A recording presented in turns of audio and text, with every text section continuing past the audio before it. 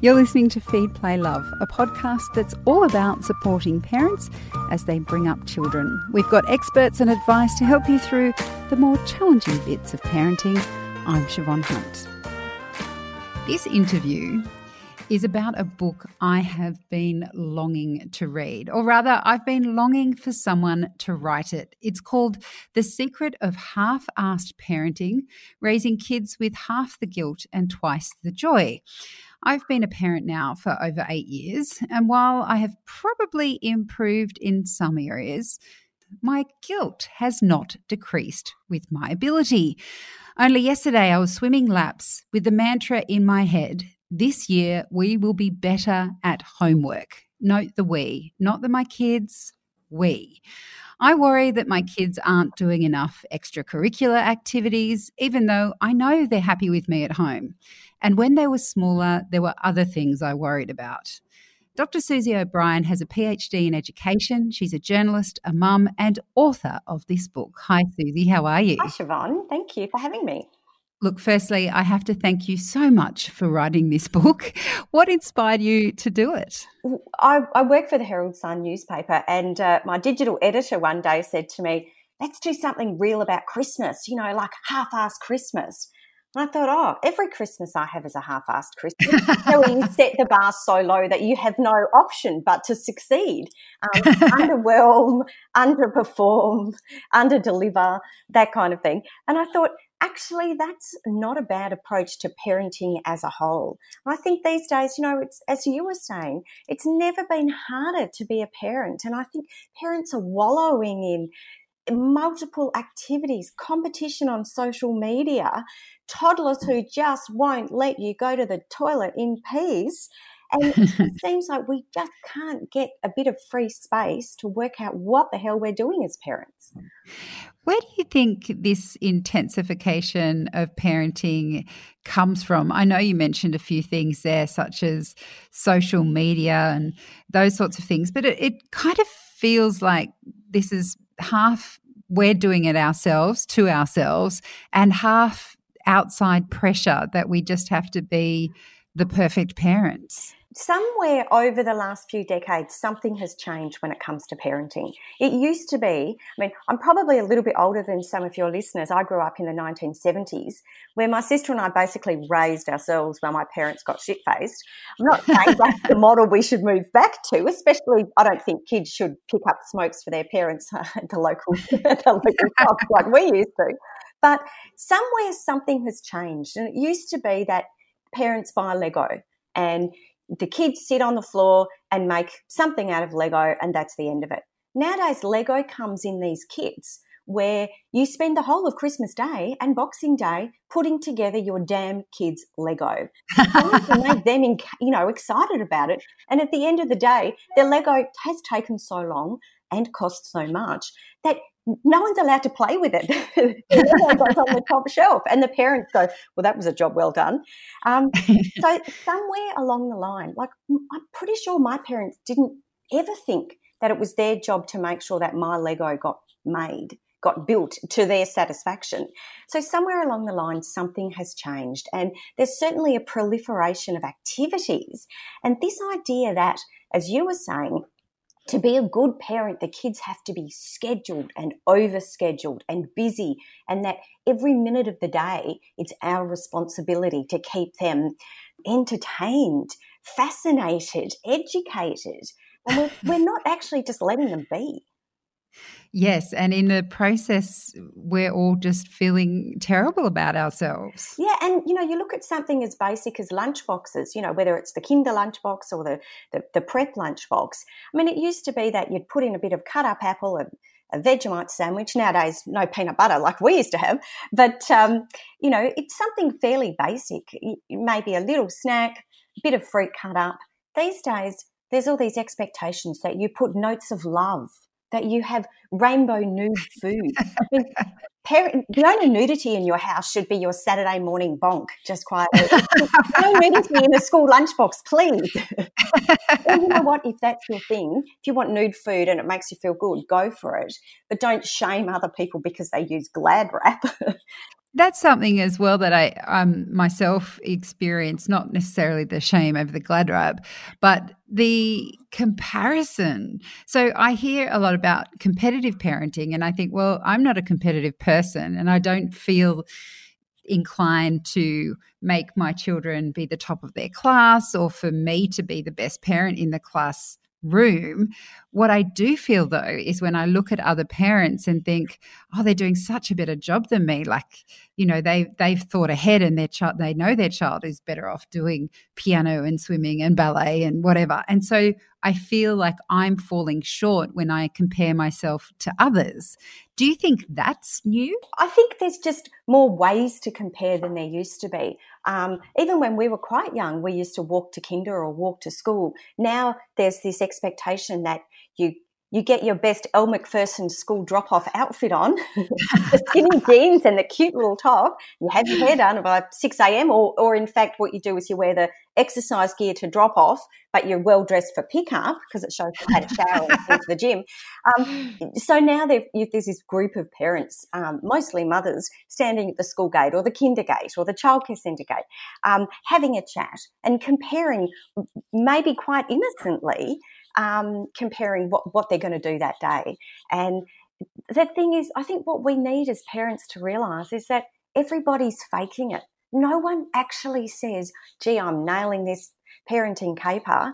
Like, you've got parents who say, oh, well, I've decided to start Joseph in violin, even though he's only 4. It's probably because she hasn't slept for 3 weeks and she desperately needs half an hour off. It's not because she's got his higher educational needs all nailed. And I think, you know, we have to stop assuming that everybody else has got it nailed and we haven't, because they're probably, you know, like the proverbial ducks swimming like shit underwater, while trying to appear calm on top. Now, your book is blessedly all about helping parents turn the pressure down for themselves.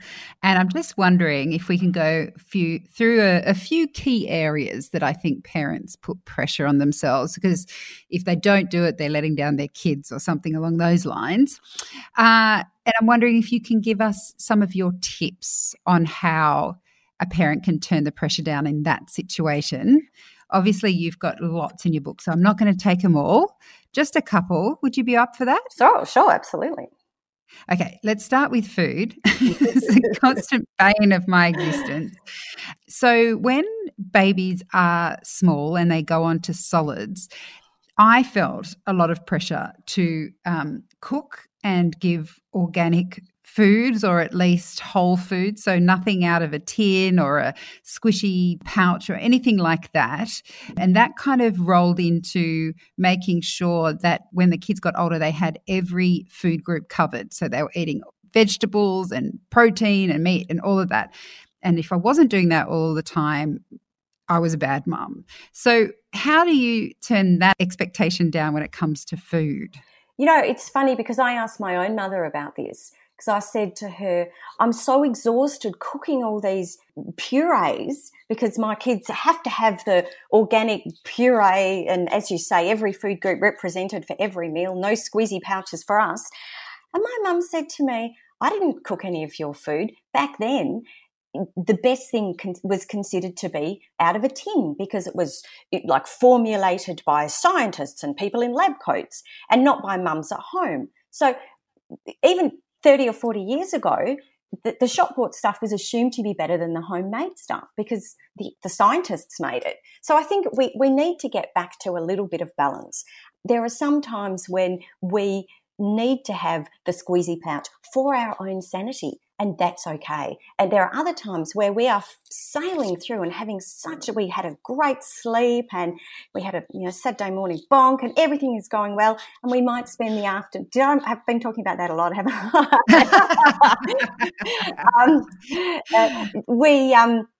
Sailing through the weekend, and we've got time and we've got the energy to do a big cook up and to make sure the kids eat it. Half-ass parenting is about getting that balance right, and it's about not flagellating yourself by comparing yourself to these unrealistic standards, often that we are setting ourselves. And perhaps it may well be turning off your Instagram feed or not looking at social media when you've got friends who are going through the same thing at the same time. If you are struggling to get all of that organic goodness into your baby, the last thing you want is the self-satisfied person from motherhood showing off, job well done, #blessed. It has just done a poo in the toilet and slept for 8 hours. When you're like in the fetal position, covered in tinned food, lying on the floor. So stop looking at what everyone else is doing. I think parents actually know the right answer. They know inside of you. You feel this is nuts. Why am I putting myself through this? As long as they have something, veggies for dinner, they can have something from a tin for lunch or whatever else it may be. You actually know the answer. And I think we have to trust ourselves that we can make good decisions. I think another area that is both confusing and terrifying and guilt-ridden for parents is screen time. So there is this idea that our kids are spending too much time on their screens, that in particular when they're very small we shouldn't be letting them watch TV. And I know in particular I actually grew up with my parents not letting us watch TV during the week, and now my kids definitely watch TV during the week. Yeah. Especially when it comes to iPads and YouTube and things like that. Parents can feel a huge weight of responsibility, and indeed we do have to be involved. When it's something that's a little bit unknown to us because we didn't grow up with it, how can we feel less guilty about what our kids are doing in that respect? Well, I think you just have to sit down and set the limits that make sense to you and your own family. Like you see some kids in the supermarket and their parents are running themselves ragged, and the little kid's sitting there like King Mark with the iPad and with the squeezy packet and pointing at things on the shelves that they want. And they know they've got it all worked out because they know that the louder they scream, the more they'll get what they want. And, the parents are saying, oh, darling, can mummy have her phone, please? And the kids go, no, Bluey's still on. And you think, oh, man, just give them a piece of cabana and push them around, whatever, push them around and just get out of there.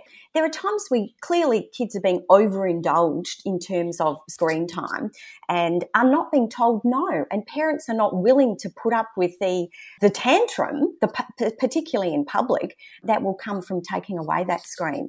But, as a family, you've just got to work it out for yourselves. And I can't tell your listeners or anyone else what's right. If you've got a long car trip, then screen it up, bring it on. An hour before bedtime, if it calms kids down, then bring it on. Maybe while parents are cooking dinner, let the kids have the screen.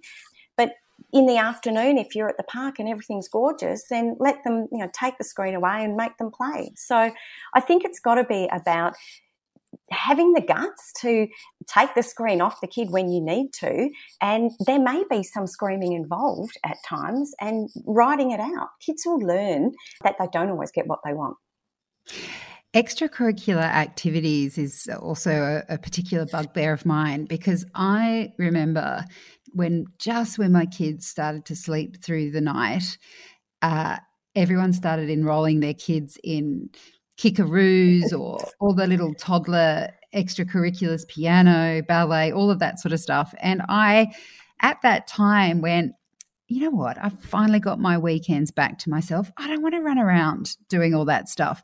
And I felt bad because it seems that every parent I know has got these extracurricular activities slotted in. Everyone has their weekends full, going from one activity to the other. And I know that there is research that our kids are being overscheduled, but when you have that amount of people doing that much stuff, how do you just say, okay, you can't do ballet and gymnastics and swimming and netball. And this is a 3-year-old. That's exactly right. That's it. You haven't even hit primary school yet.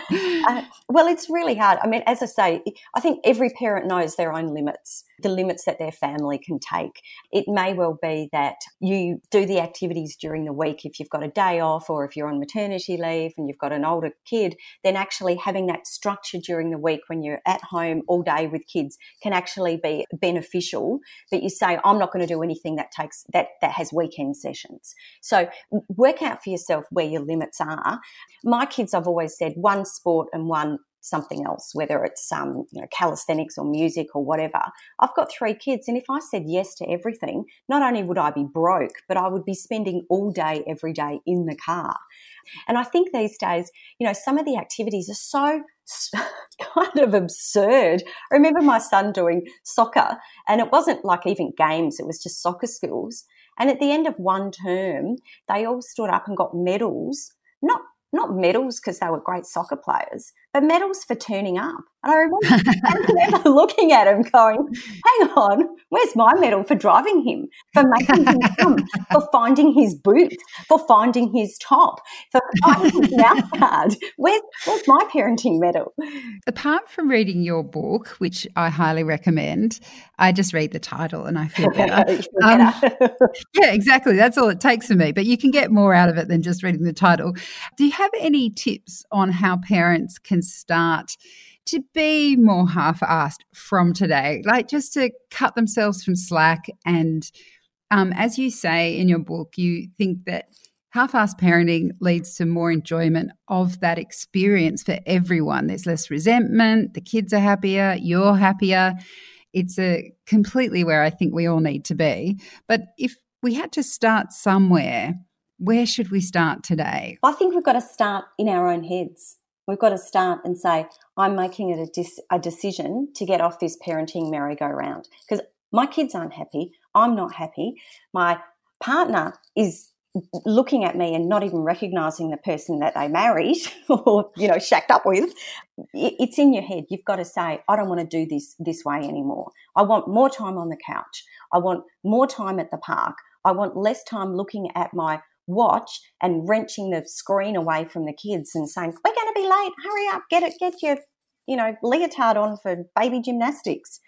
I think there's a few really key half-assed tips. So one of them, just because it's on, you don't have to go. I think people assume that there's another Kinder fundraiser or the end of year mother's race on Mother's Day or whatever. I'm trying to think, whatever it may be. That sounds horrific, by the way. You don't have to go. Just because it exists, you don't have to have it. Just because everyone else has got it. Just because the kids want it, you don't have to buy it. It's okay to say no. And the more you say no to kids, the more they expect you to say no, and the less the tantrum next time.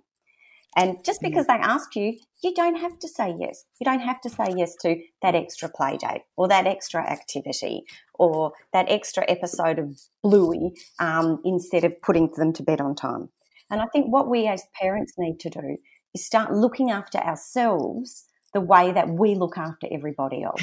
That sounds good. Around looking after everybody else's needs. There are some women, they wouldn't forget ballet, they wouldn't forget soccer practice, but they've actually forgotten to have a life of their own.